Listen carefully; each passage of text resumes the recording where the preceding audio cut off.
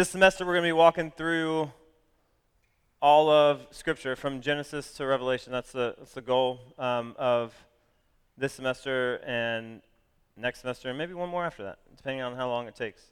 So we're just going to walk through. Actually, we're probably going to kind of run through, maybe sprint through even all of Scripture, Genesis through Revelation. And so that's where we're headed. If you want to turn, we're going to be in John 1. John 1:1, actually, if you want to turn there. But before we get into that, I was thinking that the Bible intimidates a lot of people, I think, when they're trying to study it, trying to get something out of it. I think a lot of times, for people that have followed Christ, maybe even for a little while, when you go to the Bible, it can be intimidating because of lots of different reasons. But I think that one big or two big reasons that the Bible can be intimidating or confusing to people, partly because of these two things. They don't understand its structure, and they don't understand the overall story of Scripture. So you miss the structure of it, and you miss the overall story of it, and it makes everything else really confusing if you don't know those two things. And so that's what I want to do tonight. That's my goal tonight, is to give you a little bit more insight on the structure of the Bible and why that's important, and the overall story as we spend this next year and a half talking about all through Scripture from the beginning to the end of why the gospel is evident in all of it. And so we're going to look tonight at the structure of the Bible and the overall story. So we'll start with the structure. And I think knowing even the basics of these two things will make the Bible so much more clear and will open it up to make so much more sense to you. And so we're going to start with the structure. Very basic, I guess. Starting off, it's split in, I guess, half, you could say, between the Old Testament and the New Testament, right? There's two testaments, the Old and the New, and the reason there's that division, or what that division is based on, is the Old Testament is all the time recorded before Jesus came to the earth, and then the New Testament is during and after Jesus came to the earth. So that's the split of the Old Testament and New Testaments. Old is before Jesus comes, New is when Jesus comes, and after that. There's 66 books in all of the Bible that are put together, written by different people, 40 different authors, I think, is what it is. 66 different books, various authors that were followers of Jesus, but all of it is inspired by God himself. So you have to know that. Even though there's men that wrote these words down, they were inspired by God himself. 2 Timothy 3:16 and 17 says, all Scripture is God-breathed or breathed out by God, and profitable for teaching, for reproof, for correction, for training in righteousness, that the man of God may be complete or perfect, equipped for every good work. So that and other places you can look, it is all God's word.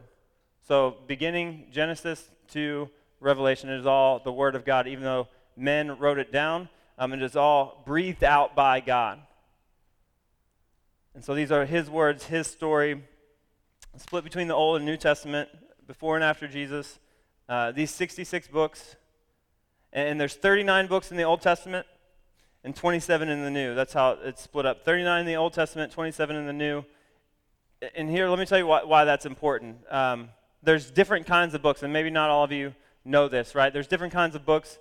In the Old Testament, there's 17 historical books, 5 poetical books, and 17 prophetical books. I think I've got a picture of that for you, that breakdown of the Old Testament and how it's split up. There's 17 historical books, 5 poetical books, and 17 prophetical books. And the reason that's important is because if you go into Scripture and you think, I can just begin at Genesis 1, and I can read through it all, and it should all, like any other book, just make sense and be in chronological order, where all these things happen. Genesis is the beginning, Revelation is the end, and everything happened chronologically. If you go to Scripture trying to read it like that, you will get very confused very quickly, because that's not how it's set up. You can buy Bibles now that are called chronological Bibles, and they put all the books in chronological order. But the way most Bibles are split up, again, there's 17 historical books, so the first 17 books is the history, is the timeline of Scripture, is the timeline of the Old Testament. So if you want to read like the timeline and what's going on, you can read Genesis, and you go through the first 17 books of the Bible, and then there's this jump at Psalms, right? If you're going through and you're following along, and then you get to Psalms, and then you're like, wait, something changed, something's different. The chronological order stops there. There's 5 what are called poetical books. Psalms is one of them. Song of Solomon is one of them. Ecclesiastes. All those books, and then the prophetical books. There's major prophets, minor prophets. Just all those prophetical books like Daniel and Jeremiah and all these books written by prophets. The prophets and the poetical books all are meant to supplement the historical books. Do we have that image or no? Yes? No? We don't. Okay, just kidding. So if you think about it, the first 17 books, that's the history, that's the timeline. First 17 books in the Old Testament. And then the rest of the books in the Old Testament, what's 39 minus 17? Come on. What? 22, right? We're all good. We'll go with that. So the remaining 22 books all fall, like they all meant to give more detail to those first 17. So think about it this way. So Job does not happen in the middle of all this stuff. Job happens towards the beginning of creation. So when you read Job and when you read about Job, his story is towards the very beginning. It happens sometimes at the very beginning of Genesis. And so if you know that, then it helps you have a little clearer understanding of how this stuff is structured. Then it's not quite as confusing. So you can look at Psalms. Psalms. Most of the Psalms are written by David, and at the time when he was king or becoming king. And so if you read his Psalms and you read about how people are persecuting him and some of the prayers that he has, some of the songs that he has, and you kind of plug that into the timeline of where he's at when you read about his life story, in the timeline of things in the historical books, it just gives so much more detail, and it helps you to begin to understand more of how this thing is laid out. So there's 17 historical books. Just remember that. If you can't remember anything else, remember that. The first 17 books of the Old Testament tell the timeline, and everything else, the prophets are prophesying to people during that timeline of what is going to happen, how nations are going to come, and things like that, and God's judgment on certain things. But the first 17 is the history and the timeline. In the New Testament, there's also 3 different kinds of books. There's 5 historical books, 13 Pauline epistles or letters from Paul, and then 9 general letters. Okay? Oh, yes, we have that one. So 3 kinds of books in the New Testament. The historical, which are Matthew, Mark, Luke, John, Acts. So for the New Testament, if you want to know kind of the timeline, if you want to pick up from the Old Testament and those first 17 books in the Old Testament, then in the beginning here, Matthew, Mark, Luke, John, and Acts kind of give you the timeline of what's going on in the New Testament. And then again, the rest of them, these letters written by Paul or written by these other people, you kind of plug that into the timeline of things. It gives more life to what's going on in those. It's not just like a straight timeline all the way through. And so even if you just know that, hopefully that makes the Bible itself a whole lot less confusing. And so Pauline epistles, just meaning they're written by the guy named Paul, right? Those first group, he wrote to churches. The last little group there, he wrote to those individuals. And then there's general letters as well. And Hebrews, it's not really certain who wrote Hebrews, but all the other ones, James, written by James, Peter, written by Peter, John, by John, Jude, and then Revelation is written by John as well. So historical books, Pauline epistles or Pauline letters, and 9 general letters as well. That's what makes up the 27 books in the New Testament. If you can just know that, then you begin to see how all this stuff works together and how it is one big story, but it's not meant like the way that most Bibles are structured, at least, to be read beginning to end and think that that's a clear timeline. That's not how it's set up. But if you want, like I said, I've read through the chronological Bible before too, and that's pretty cool to read through it that way. They have Bibles that they've structured in that way, and so you can go buy one that's called a chronological Bible, and it has Genesis and it has Job near the beginning instead of in the middle, so that you can read things kind of in a chronological order. Why does that matter? Again, if you don't if you're just confused, then you're going to be frustrated and you're not going to want to get into this thing, right? If it's confusing to you and it seems overwhelming and you don't know how everything fits together, then you're not going to want to get into it. If you don't want to get into it, this is where we find life. This is where we find what life is all about. And so track with me a little bit for this. This is kind of like, feels kind of like class a little bit, I think. But it's really helpful. And so if you want to know more about this kind of stuff, like how the structure of the Bible fits together, and you want to know more in depth about that, the greatest book that I've ever read about that is called 30 Days to Understanding the Bible. 30 Days to Understanding the Bible by a guy named Max Anders.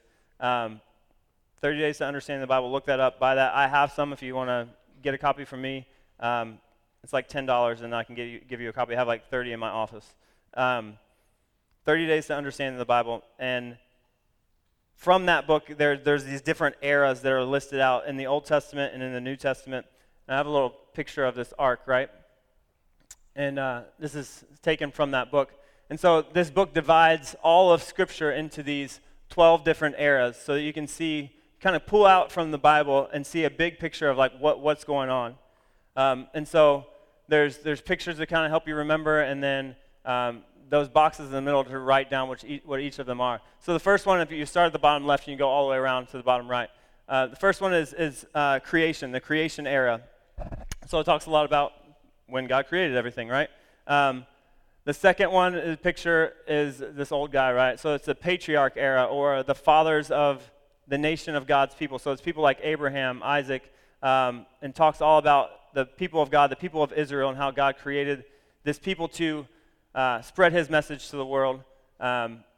Number 3 there is Exodus, and talk about the people of God. So the people of God grow. They get bigger and bigger and bigger. You've probably heard this story in the midst of Joseph.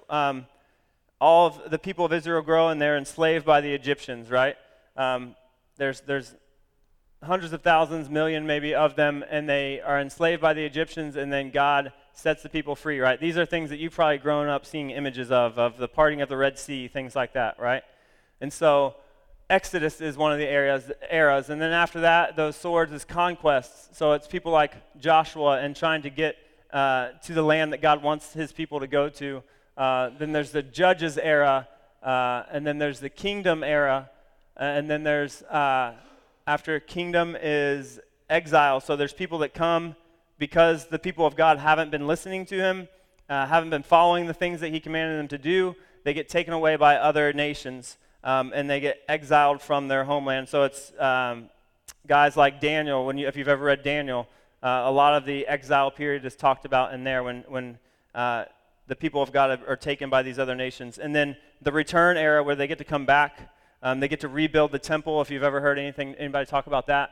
The return era, and then silence. There's this, between the Old Testament and the New Testament, there's 400 years of silence. There's 400 years that goes by where nobody hears anything from God.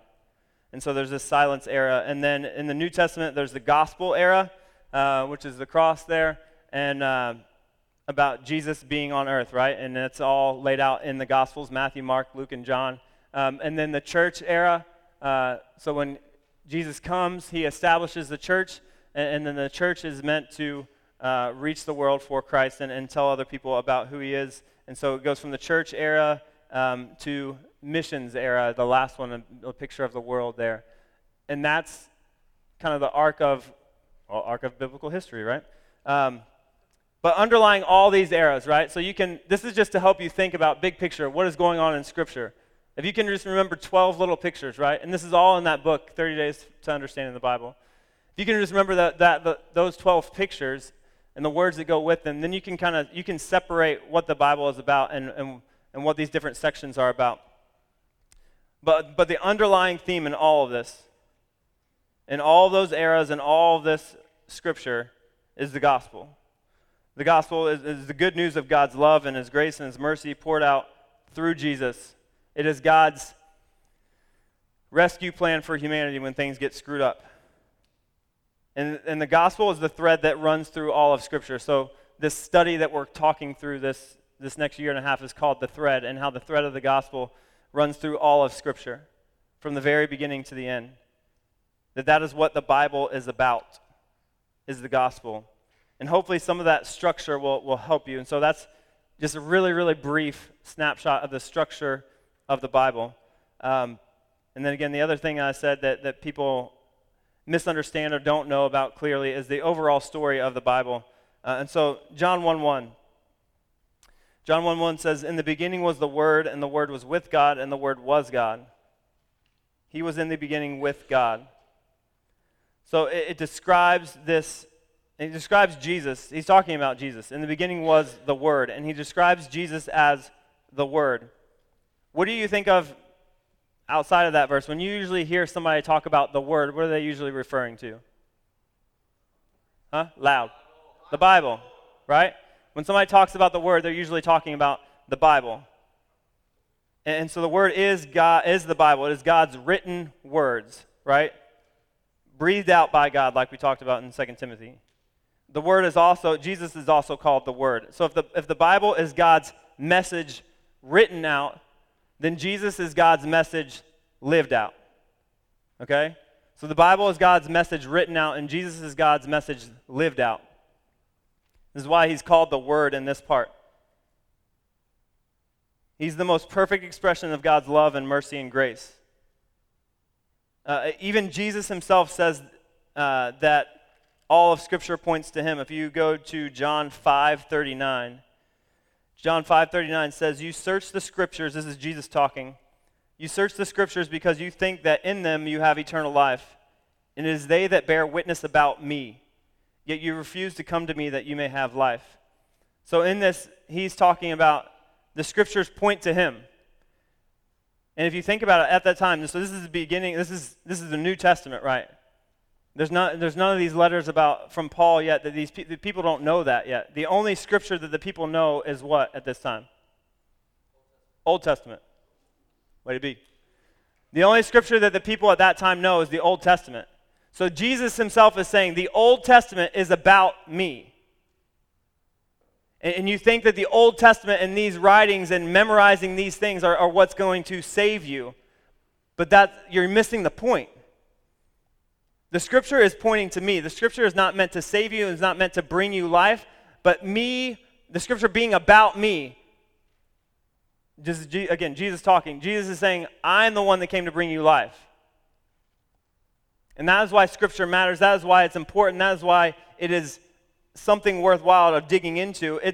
Reading Scripture and memorizing some stuff will not bring you life. It won't bring me life just to memorize some words from a page.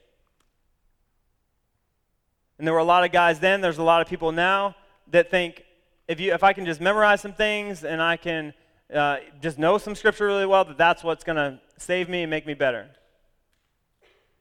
The point is not memorizing Scripture. The point is knowing what Scripture is about. More importantly, knowing who Scripture is about. It's about Jesus. And our life comes from him. Again, the Word of God is his words written out. Jesus is his words lived out. And everything that's written out is about Jesus. Jesus even said in those verses, 5:39 of John, you think that in them, that in the Bible, in Scripture, in the Old Testament, that you have eternal life. And he says, but they bear witness about me, yet you refuse to come to me that you may have life.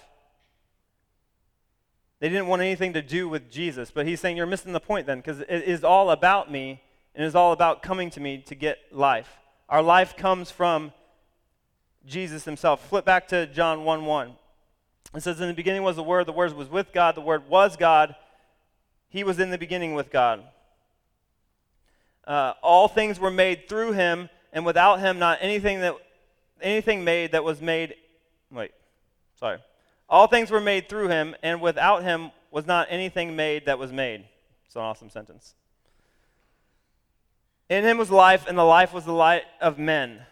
The light shines in the darkness, and the darkness has not overcome it. So this is talking about Jesus being there when God created everything.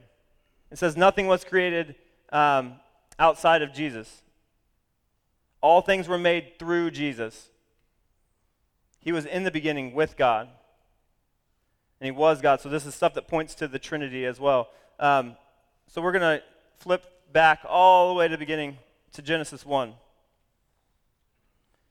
As we talk about, again, the overall story of Scripture. Genesis 1:1.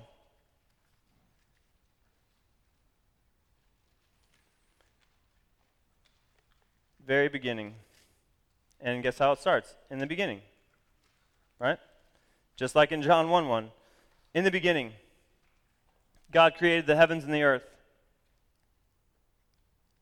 What I want you to get about the Bible and what it's talking about is something that Terrell talks about every time he's probably up here. If you ever heard him speak, Kyle was talking about the other day. We were created for relationship and responsibility. Those are the two things that we were created for. Relationship with God, responsibility to share who he is with other people, essentially. To bring life to other people. That's what God created us for, to have relationship with him and to have responsibility to reflect who God is to the people around us. So that they would come to him, and they would have a relationship with him, and they would be free as well.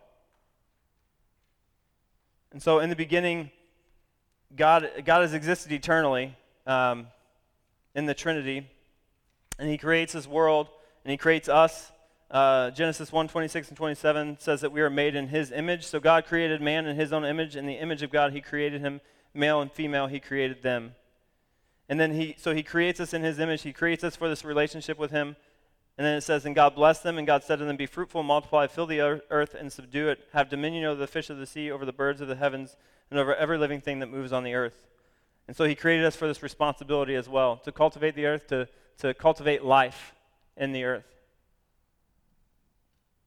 God gives us everything that we need. He gives us this awesome woman, and they're both naked, which is awesome. And it even says in Genesis 2:25, this is like a great verse to give somebody on their wedding night. And the man and his wife were both naked and were not ashamed. They were completely unashamed. And then everything changes in the next verse. So like this perfect world, they have everything that they need. God gives them everything that they need. And they have each other. And then in chapter 3, verse 1, it says, now the serpent was more crafty than any other beast of the field that the Lord had made. And he said to the woman, did God actually say, you shall not eat of any tree in the garden? And the woman said to the serpent, we may eat of the fruit of the trees in the garden, but God said, you shall not eat of the fruit of the tree that is in the midst of the garden, neither shall you touch it lest you die.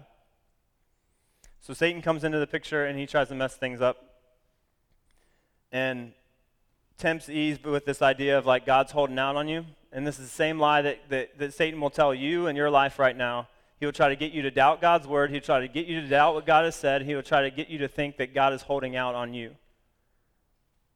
This is why some of these things are applicable to you right now today. Satan does the same thing that he did here at the very beginning. When we first see Satan in Scripture, he does the same thing, and it's the best weapon that he has. Is to try to get you to doubt God's word, twist it just a little bit, and try to get you to believe that God's holding out on you. That he could have more for you, but he's just holding out on you because he's mean that way. So then Adam and Eve sin, and then everything that's perfect is wrecked for the rest of the world. Sin enters the picture in Genesis 3. And everything gets wrecked, and everything's broken.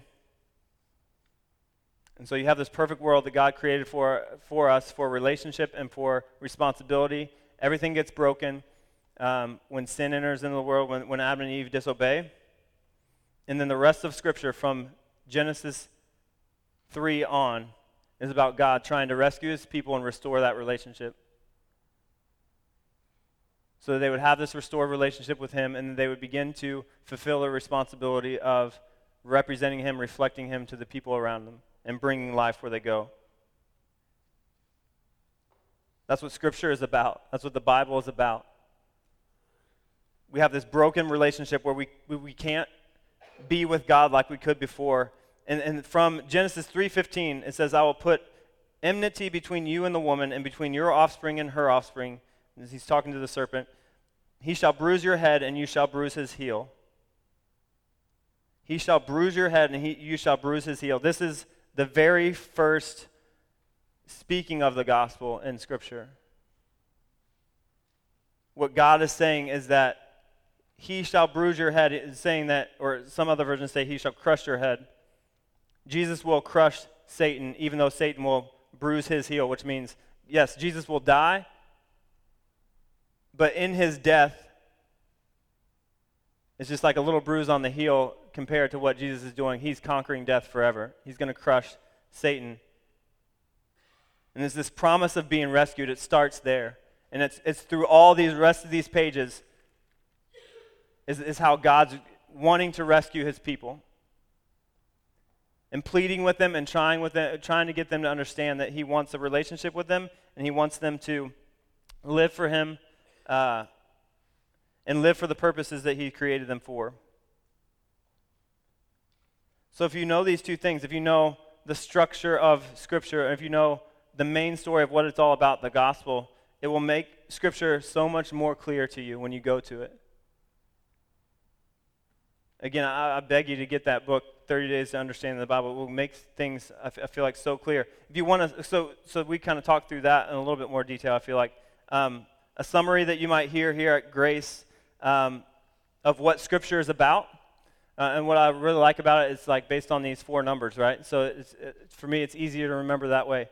If you want to know what Scripture is about, it's about one triune God, one God that is made up of the Trinity, right? So one triune God, that's a fun word, Triune, one triune God, which is Father, Son, Holy Spirit, right? 2 kingdoms in conflict. So the Bible is about one triune God, 2 kingdoms in conflict, light versus darkness are those 2 kingdoms. 3 sources of bondage. There's 3 sources of bondage: Satan, the world, and sin. Those are the things that try to keep us bound, keep us from being set free in Christ, are Satan, the world, and sin. And then 4 promises of God: love, freedom, rest, and power. One triune God, 2 kingdoms in conflict, 3 sources of bondage, 4 promises of God. Those 4 promises, again, are love, freedom, rest, and power.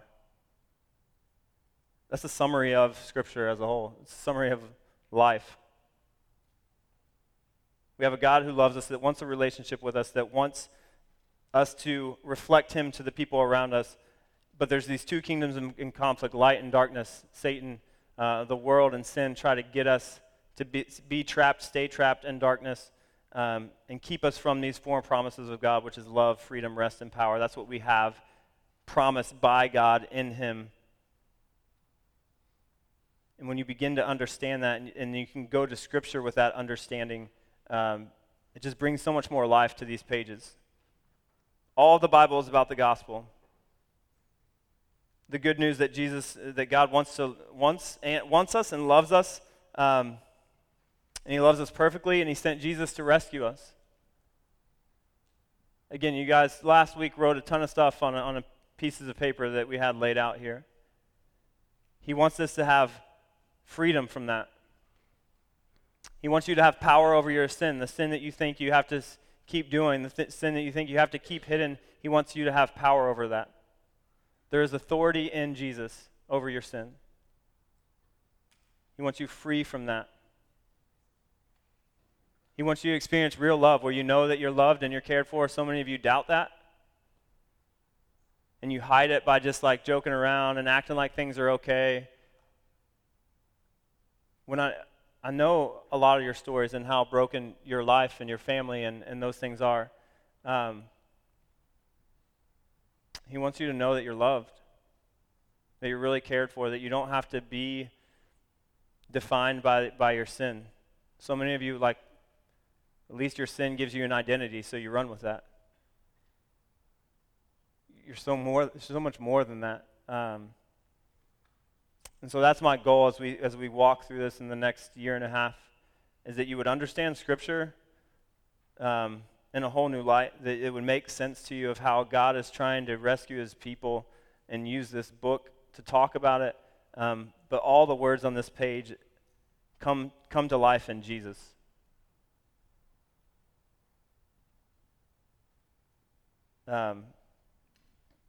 just remember that, as we walk through this in this next time together. Don't miss the point of it all. It's not just to study some scriptures and know some facts. It's to learn about the God of the universe that loves you and wants to set you free from sin and wants you to live a life that's worth something. That's why we meet. That's why we're here. If you have questions about, just resources to learn more about how to study Scripture, things like 30 Days to Understanding the Bible, if you want one of those books, come talk to me. I have some. You can just go on Amazon and order it for $10, I'm sure. It's worth getting to know those things so that this stuff actually makes sense to you.